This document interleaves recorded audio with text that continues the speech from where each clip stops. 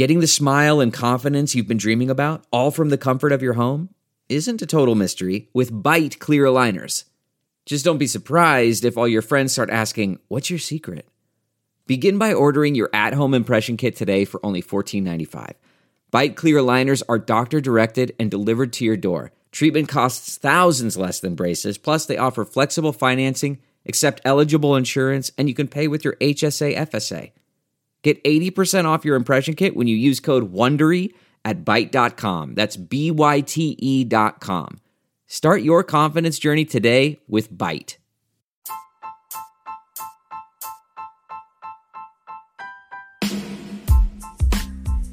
Hi everybody, Cheryl Atkinson here. Welcome to another edition of Full Measure After Hours. Today we're going to run down a disturbing list of terrorist attacks and mass killings in the U.S. where there are allegations that the FBI had some type of advance warning but missed the opportunity to save lives. The topic of my cover story this Sunday on Full Measure, January 16th, is what I call the FBI's big misses. And by that I mean the numerous attacks by killers, whether Islamic extremist terrorists or white supremacists, all in the U.S., where we later learned that the FBI seemed to have information that it could have used to prevent the murders. The resources I found during my research that had tried to track these incidents were not comprehensive, so I did a lot of digging, and I came up with my own list of probably the top incidents in the past decade and a half or so. And right now I'm going to go into depth with a few of them. In a way, I think it could be said that this story or this topic really begins on November 5th, 2009. That's when a U.S. Army psychiatrist named Nidal Hasan opened fire at Fort Hood, Texas. He murdered 13 people who ranged in age from as young as 19 to as old as 62, and he wounded another 42 people. It was the deadliest terrorist attack in the U.S. since 9/11 and the deadliest mass shooting on an American military base. By the way, Hasan was shot and paralyzed from the waist down during this as people tried to subdue him. But really adding to the horror when pieces were put into place after the fact, the FBI had been looking at Hasan due to some chilling communications he had about suicide bombings with a top al-Qaeda terrorist. But 5 months before the shooting, despite these communications and the fact that the FBI was looking at Hasan, the FBI Washington field office concluded he was of no threat. Here's some information from the Washington Post on all of this. Hasan had made a presentation, this is before the attacks, titled "The Quranic Worldview as it Relates to Muslims in the U.S. Military." He did that during his senior year of residency at Walter Reed Army Medical Center. And he supposedly suggested that the military should allow Muslim soldiers the option of being released from duty as conscientious objectors. He said that would increase troop morale and decrease adverse events. And he explained what he considered adverse events. He said that that was a possible refusal to deploy or the possible killing of fellow soldiers. In other words, he's saying those are adverse events that might occur, but if you let Muslim soldiers have the option of being released from the military as conscientious objectors, you could avoid some of those incidents. There was testimony that prior to the attacks, Hasan had made what some called outlandish statements against the American military presence in Iraq and Afghanistan, Muslim nations. He supposedly said that the Muslims should stand up and fight the aggressor, referring to American soldiers, the people that he was fighting alongside. And despite a growing record of problems, he was promoted to major in May of 2009. And then in July of 2009, he was transferred to Fort Hood, Texas. Prior to that transfer, he got a poor performance evaluation from his supervisors and medical faculty, and yet his former Army boss graded his performance as outstanding. Also during this time period, there was later evidence that Hasan was trying to get out of the military himself and did not want to have to deploy overseas. He supposedly tried to hire a military attorney to maybe pay back the government and get out of the military, but none of that worked. But probably the biggest part of this controversy had to do with the communications that Nidal Hasan had or attempted to have with known terrorists or people connected to terrorists, such as Anwar al-Awlaki. In fact, the problems with Hasan were apparently so well known that later, when there was a congressional hearing, in part to figure out what went wrong and how it could be avoided again, there were people who testified that FBI San Diego agents, as soon as the media started circulating reports of the Fort Hood shooting, started saying to each other, "You know who that is? That's our boy." And as seems to happen a lot when we look at different issues, no matter how many times there's a promise that the issues are addressed, things won't happen again because new processes are put in place, the same thing seems to happen over and over again. In fact, ironically, the very same month that the FBI officially wrote off Hasan as a non-threat before he did the massacre, FBI Director Robert Mueller was publicly acknowledging that the agency needed to pivot its thinking and get better at these things. He made a statement in June of 2009 that said, "It is not sufficient for us as an organization to respond to a terrorist attack after it has occurred. It is important for us as an organization to develop intelligence to anticipate a terrorist attack, developing intelligence, developing facts." That's in 2009, just before Hasan launched his attack, when he was already on the radar of at least some FBI agents. And all these years later, it sounds very much the same, with FBI officials repeatedly testifying or making remarks as recently as last summer that they have to get better at this idea of preventing the terrorist attacks before they occur and acting upon their intelligence in a more effective way. By the way, one little follow-up. On August 28, 2014, Hasan's attorney says that Hasan, in prison, awaiting the death penalty, wrote to another terrorist, the then head of the Islamic State of Iraq and the Levant, and in his letter, Hasan requested to be made a citizen of the Islamic State. So it doesn't sound like there's any sort of remorse for all of the murders that he caused or any revelation that perhaps he'd done something wrong. So anyway, this incident, this terrible tragedy, leads to a lot of self-reflection and examination and congressional hearings about the failures at Fort Hood, with promises that things will change and a recognition that things have to change. But less than 7 months after the big congressional hearing about the Fort Hood failures, it happened again. This is another case, I think, that's important to talk about when we're on this topic of examples, where it appears the FBI had some information that they could have and should have acted upon, but did not effectively do so. This case surrounds the April 15th, 2013 bombings at the Boston Marathon, the bombs set off by 2 Islamic extremist terrorist brothers. There were 3 people killed and hundreds of people injured. Many people lost limbs.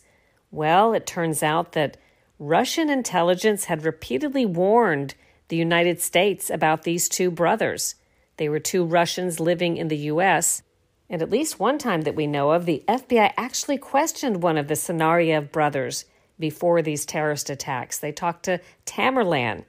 They also reportedly interviewed family members of the Tsarnaev brothers, who reportedly told the FBI that they feared the brothers had become radicalized Islamic extremists, maybe even leaders in an Islamic extremist movement, and that maybe they were even interested in terrorism.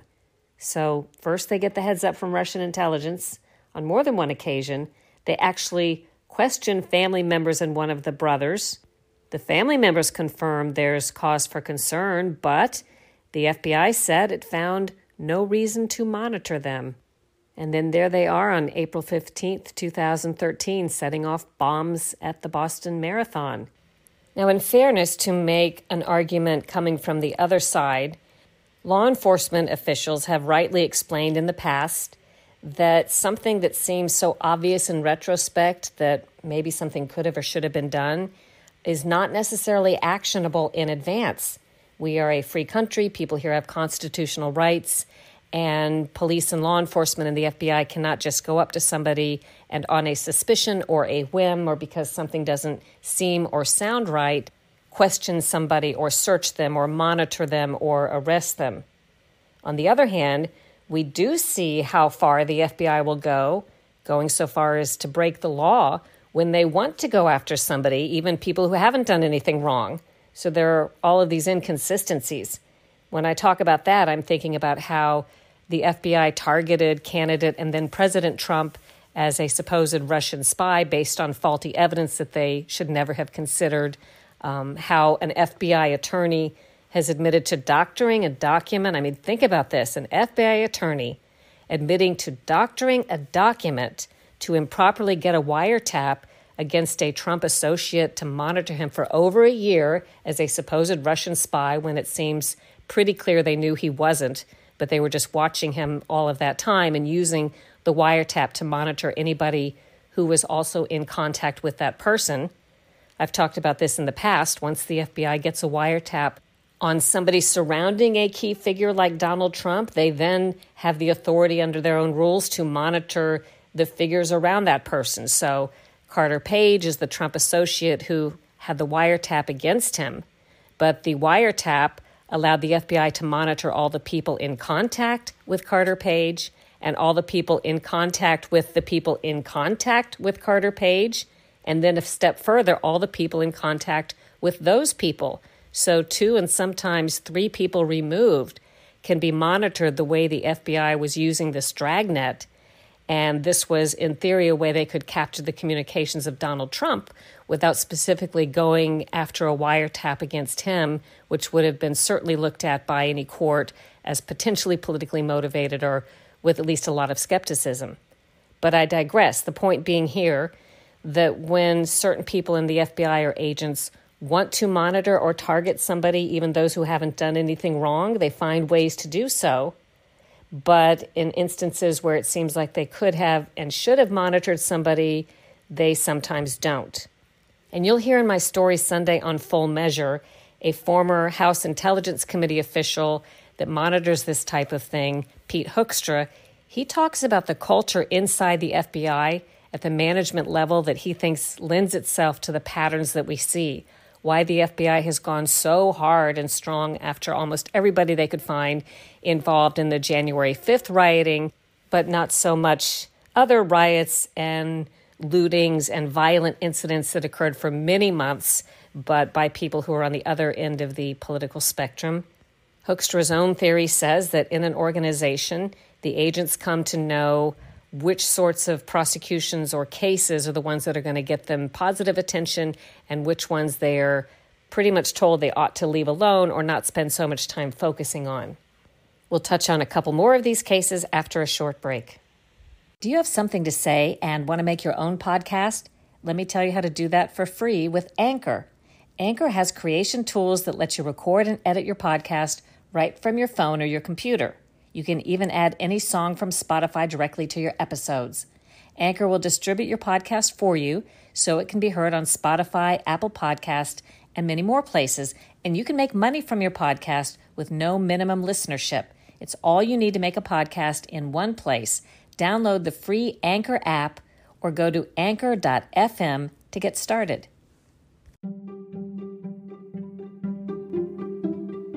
A few of you have asked how you can support independent journalism like you find at Full Measure and SharylAttkisson.com amid an increasingly managed and censored information landscape.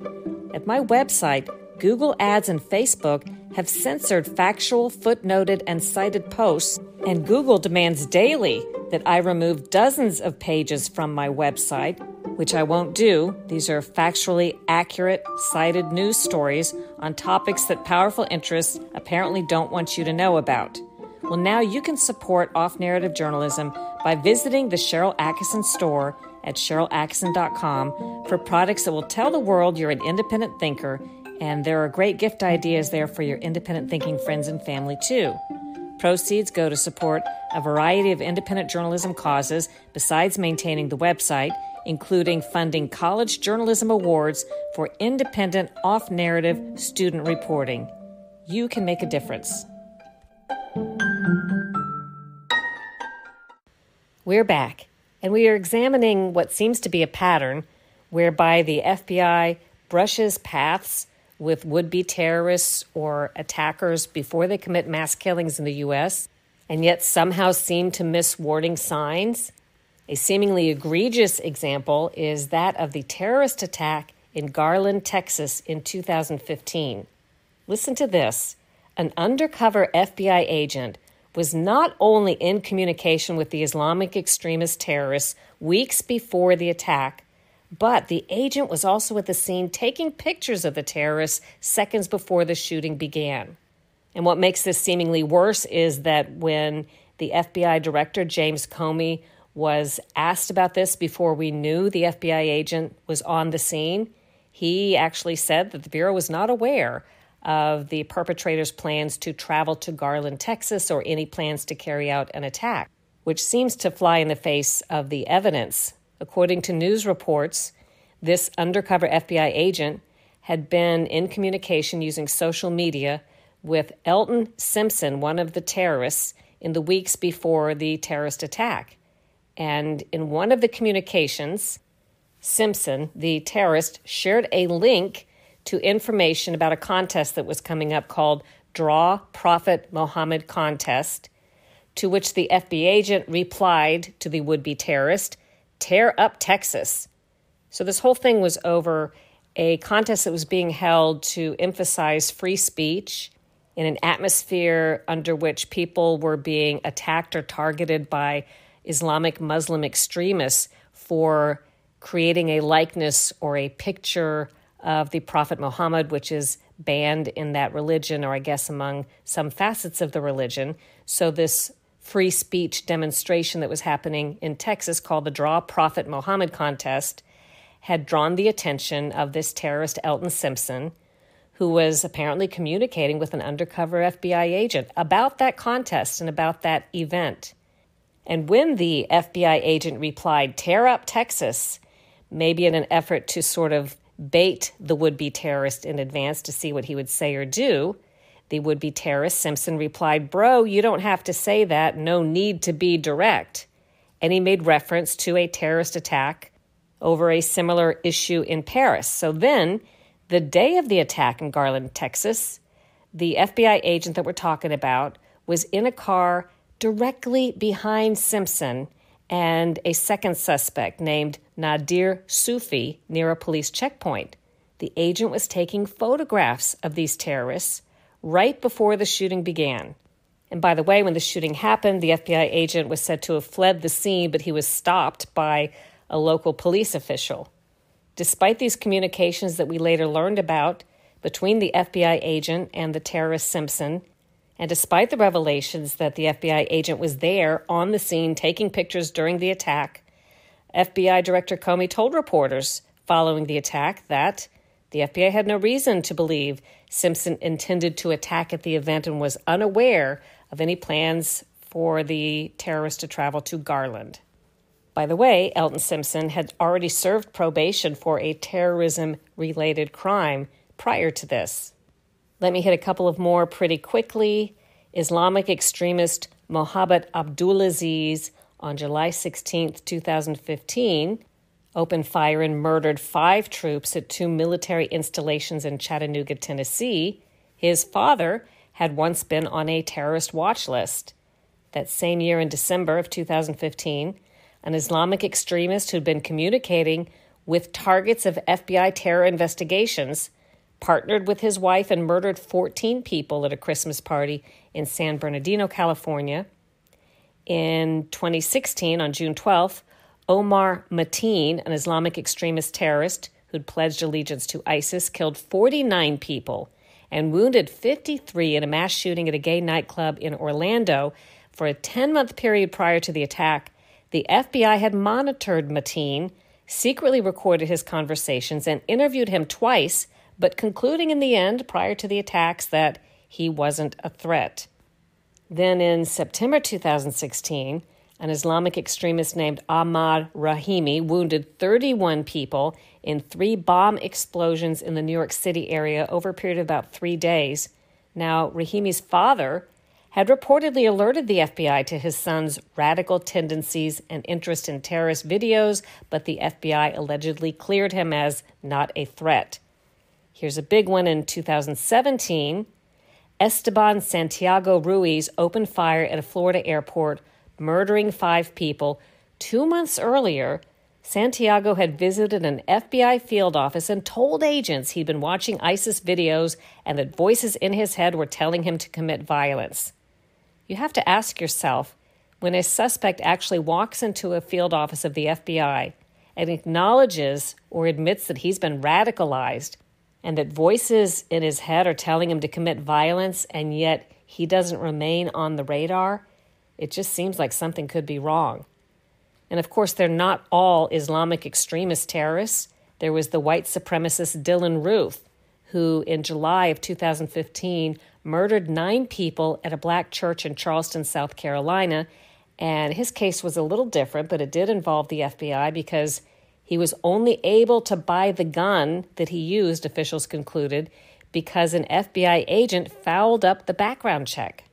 So there is more, but that gives you a taste of what we're looking at in the cover story Sunday on Full Measure. And if you find this topic very interesting, you can hear extended versions of interviews from my Full Measure story on my other podcast this week, the Sharyl Attkisson podcast, where I'm interviewing the former Intelligence Committee member Pete Hoekstra and also a former FBI official, Thomas O'Connor. How can you watch Full Measure on Sundays? Well, as always, you can go to SharylAttkisson.com and click the Full Measure tab for a TV station and time list. Find a station near you. If there isn't a station near you, no problem, because this might be easier for you anyway. You can just go to fullmeasure.news and watch for free online. You can watch live there at fullmeasure.news at 9:30 a.m. Eastern Time, fullmeasure.news live at 9:30 a.m. Eastern Time. And then you can watch replays anytime thereafter. We post the whole live program and all the segments after they air on TV around 11 a.m. or noon Eastern Time on Sundays. In fact, you can watch the most recent program right now at fullmeasure.news. And lastly, to make it super easy for you, you can always download our free app Stirr, STIRR, and watch Full Measure live or on demand. Plus, there's a lot of other cool programming on Stirr, entertainment programming, and also local news. I hope you'll consider leaving a good review, subscribing to these podcasts, and sharing with your friends.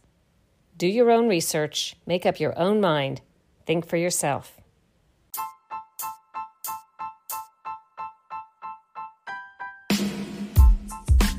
I hope you enjoyed today's podcast. Don't forget to visit SharylAttkisson.com and the new store under the store tab at SharylAttkisson.com for products that will help you support independent journalism and put a smile on your face and show people where you stand as an independent thinker. Do your own research, make up your own mind, think for yourself.